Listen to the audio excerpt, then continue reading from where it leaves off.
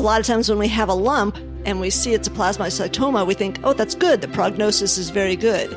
But there's a set of those, even the benign-looking ones, that can start in the skin and metastasize to other locations. This is the time when you don't really want to be that special, unique case. Unfortunately, it does happen, and it makes treatment a lot harder because there just isn't a lot of experience with those types of cancers. Welcome to Dog Cancer Answers, where we help you help your dog with cancer. Here's your host, James Jacobson. Hello, friend. Thank you for joining me this week on Dog Cancer Answers. On today's question and answer episode, we're talking about what happens when your dog is diagnosed with a cancer that is not playing by the expected rules of most veterinary textbooks. Who can you turn to when even the most specialized and clinically trained veterinarians and veterinary oncologists are having trouble defining the metastatic patterns of your dog's cancer? To help answer these questions, we brought back one of our trusted veterinary partners, Dr. Nancy Reese. Dr. Nancy's credentials include earning a doctorate in veterinary medicine, a master's degree in preventative veterinary medicine, a PhD in epidemiology, all from UC Davis in California. And Dr. Nancy, as we call her, has over 30 years of clinical experience practicing medicine as a small animal vet. We call on Dr. Nancy for many of these complex questions because she's a great resource given her work in the medical research field, as well as her knowledge and experience working with her own animal patients in her practice. Now, in a moment, you're going to hear a recording of a listener question, and when that happens, I can only imagine that you may ask yourself how this caller's question was able to get featured on Dog Cancer Answers. If that's you, then please stay tuned to the end of this week's short yet informative Q&A episode, because I am going to tell you exactly how you can call us to record your very own specific dog cancer question for one of our veterinary partners to answer here on Dog Cancer Answers. For now, let's get started with this week's Q&A topic about a rare manifestation of plasmacytomas. Dr. Nancy joins us for another listener question and answer episode. Today, we are taking a question from Leah on plasmacytoma. Let's listen to the question and get Nancy's take on the other side. Hi there. My name is Leah, and I'm calling from Calgary, Alberta, Canada. My question for you is about my collie, Brody. He's a collie cross, and he's been diagnosed with multifocal extramedullary plasmacytoma. He has tumors in the pylorus, jejunum, colon, and lungs. We've been treating him for a year now with the cancer diet, apocaps, canine immunity, as well as melphalan and methylprednisolone, and he's doing well, but the tumor is remaining static. In all of my and my oncologist's research, we can't find much data on plasmacytomas manifesting through the body like this. She's spoken with her superiors, and her cancer has truly stumped everyone. So I was wondering what you can tell me about plasmacytomas, how they arise and how they can be treated, and if you've ever heard of plasmacytomas manifesting in this way. My Brody seems to be one in a million, and we're all left with so many questions. So thank you so much for any information you can provide. One of those rare ones, Brody and plasmacytoma. Dr. Nancy, I bet you've been doing some research. What have you got to share? Indeed. Definitely had to do some research to find information about that particular variation of the plasmacytoma. In general, plasmacytomas are usually, we consider them fairly benign because they're solitary pink growths that come up. They don't come up very quickly. They don't spread very fast. And surgery to take out the one tumor is usually curative. So a lot of times when we have a lump and we see it's a plasmacytoma, we think, oh, that's good. The prognosis is very good. But there's a set of those, even the benign-looking ones, that can start in the skin and metastasize to other locations. So the prognosis for those is a little worse. And then there's versions like what Brody seems to have, where they didn't start in the skin and spread somewhere else. They arose in these deeper tissues.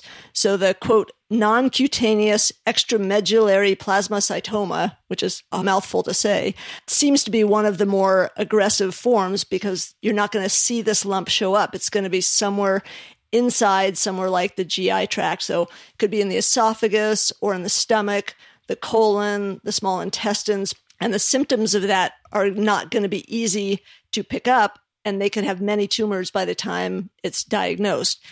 It truly does seem to be a pretty rare manifestation. There are a couple of reports in the literature of cases of this, but because they're so rare, there's still not a lot of information about treatment and things. So they try to extrapolate from human studies, and the things that she's doing is absolutely what is probably the best that we know of at this point. The melphalan and the version of prednisone help to slow the tumor growth and spread.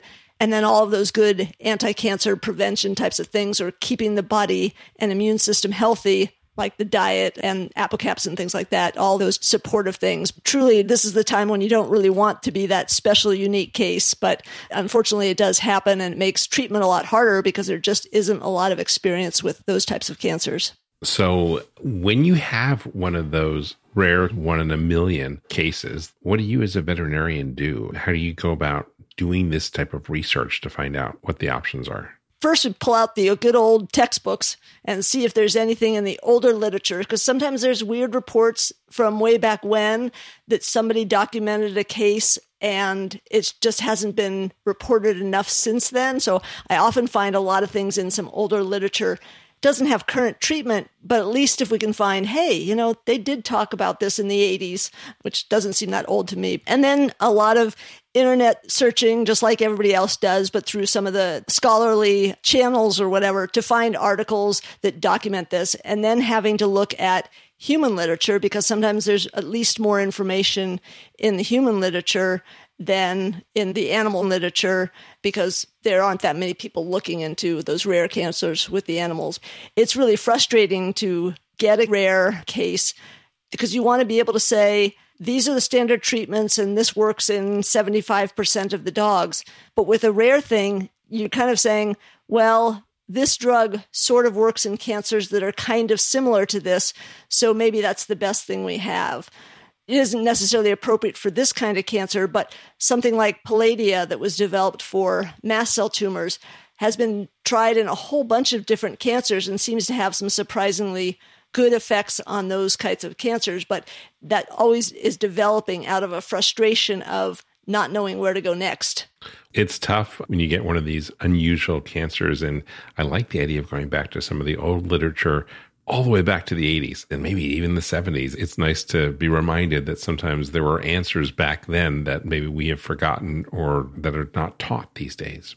I have to say, I've looked back at my old vet school notes when they were still written on paper, no computers, and sometimes I'm surprised about the information that's in there that I didn't remember we were exposed to. That's awesome. Dr. Nancy, thank you so much for being with us. Thank you. A big thank you to Dr. Nancy for addressing this week's question on rare plasmacytomas, and to Leah, who called in about her special dog, Brody. And a big thank you to you for listening. We hope this Q&A session will help other dog lovers out who may have a similar problem with their dog's cancer.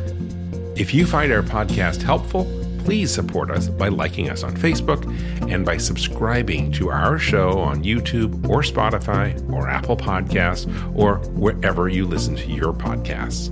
And if you want to become one of our ultimate supporters, make sure that you tell your friends and your family, and most of all, perhaps your veterinarian and their staff, about Dog Cancer Answers. Doing this will not only help our podcast continue to grow and reach more people, but it will help us connect to other dog lovers and dog guardians just like you. Oh, and of course, make sure to visit our website at dogcanceranswers.com, where you can find the show notes for this episode or any other episode that we've aired in season 1 or 2 or 3 of Dog Cancer Answers. Up next, we have a message from our sponsor, which helps us to keep the lights on here at Dog Podcast Network. Please pay attention because it's relevant to you, and it helps us continue to make these shows possible. On the other side of the break, I'll give you those promised details about how you can have your question answered by one of our veterinary experts. Stick around. And now, a message from your dog. Every day with you is like a day at the beach, and I want as many beach days as possible. I want to run and sniff and find a good stick to carry. I want to roll in the grass and warm my belly in the sun. I want to walk with you, run with you, sleep with you, eat with you. And when I eat with you, I want Everpup. The green, grassy, beef liver spike smell wakes my senses. You may not realize this, but it tastes like homemade gravy, especially when you wet it. It infuses any food you give me with health and life and vibrancy. I can feel it, Everpup, traveling to every cell in my body, nourishing each one. It helps me feel like I'm on top of the world. I'm so glad you're giving it to me every day, because every day I'm so glad to be with you. I wouldn't have it any other way. I want my Everpup. It just makes me feel good. I am so grateful to be your dog and for the Everpup you give me. So now that you know what your dog wants, get Everpup, the ultimate dog supplement. Everpup is available in select pet shops and on Amazon. But to get the best price possible, join the Everpup Club at everpupclub.com, where you'll get your first jar for just $8 with free shipping anywhere in the U.S. Go to everpupclub.com and use the discount code DPN. That is everpupclub.com. Everpup, every day. If your dog has cancer, you need to get a copy of the best-selling animal health book, The Dog Cancer Survival Guide. Because no matter what you've heard, there are always steps that you can take to help your dog fight and maybe even beat cancer. At nearly 500 pages, this comprehensive guide is your complete reference for practical, evidence-based strategies that can optimize the life quality and longevity of your dog. It's written by two of the most respected names in dog cancer, full-spectrum veterinarian Damian Dressler and veterinary oncologist Susan Ettinger. With the Dog Cancer Survival Guide, you'll learn everything that you need to know about conventional treatments, surgery, chemotherapy, and radiation, including how to reduce their side effects. You'll also discover the most effective non-conventional options, including nutraceuticals and supplements and diet, as well as mind-body medicine. What I love most about this book, which I've used with my own dog Kanga when she was diagnosed with cancer, is how to analyze the options and develop a specific plan for your own dog based on your dog's type of cancer and your dog's age, your financial budget, as well as your personality. You can get the Dog Cancer Survival Guide wherever books are sold, but if you get it direct from the publisher, you will save 10% when you use the offer code especially for listeners of this podcast. Just go to dogcancerbook.com, and when you check out, use the promo code PODCAST and you will save 10%. The website again, dogcancerbook.com, and use the promo code PODCAST to save 10%. I want to let you know about an important newsletter. It's called Dog Cancer News. Now, with a name like that, it is not for everyone. But if your dog has cancer, you will want to subscribe. That's because every issue features articles that will be helpful, such as low-carb dog cancer diet recipes, new clinical trials, financial resources to help pay for cancer care, information on supplements, and lots of other helpful info that your veterinarian may not know or have the time to share with you.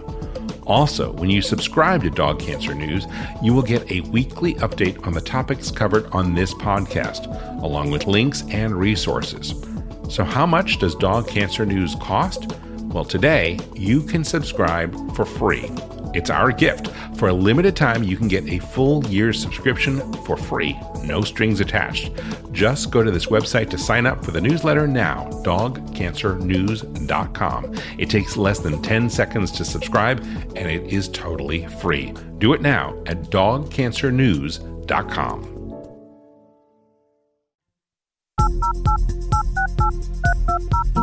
Did you hear those touch tones? They are here to remind me to make good on my promise from earlier. And that is, if you have a dog cancer question for one of our veterinary experts, just give us a call and ask your question on our listener line. We'll make sure that your question is addressed, and it could even appear in a future episode of our show. The number to call is 808-868-3200. Again, that number is 808-868-3200. 868-3200. It's a recorded line. It's available 24 hours a day, 7 days a week, so you can call it at your own convenience. And if you're not up for calling, well, you can send us an email with your question or maybe even a future show topic. You can do that on our website, dogcanceranswers.com, by clicking on a link at the top of the page that says, Ask Us a Question. We read them all, and we look forward to hearing from you. I'd like to thank Dr. Nancy Reese for her time today. And most of all, again, thank you for listening. Until next time, I'm James Jacobson, and from all of us here at Dog Cancer Answers and Dog Podcast Network, we wish you and your dog a very warm aloha. Thank you for listening to Dog Cancer Answers. If you'd like to connect, please visit our website at dogcanceranswers.com or call our listener line at 808-868-3200. And here's a friendly reminder that you probably already know. This podcast is provided for informational and educational purposes only. It's not meant to take the place of the advice you receive from your dog's veterinarian. Only veterinarians who examine your dog can give you veterinary advice or diagnose your dog's medical condition. Your reliance on the information you hear on this podcast is solely at your own risk. If your dog has a specific health problem, contact your veterinarian. Also, please keep in mind that veterinary information can change rapidly. Therefore, some information may be out of date. Dog Cancer Answers is a presentation of Maui Media in association with Dog Podcast Network. Is artificial intelligence going to change veterinary medicine? Well, it already has. Right now, on Dog Cancer Answers, we're speaking with Dr. Kelly Deal of Morris Animal Foundation about how AI is impacting veterinary research and the practice of medicine itself. That's on Dog Cancer Answers. Get it wherever you get your podcasts or at dogcancer.com/podcast.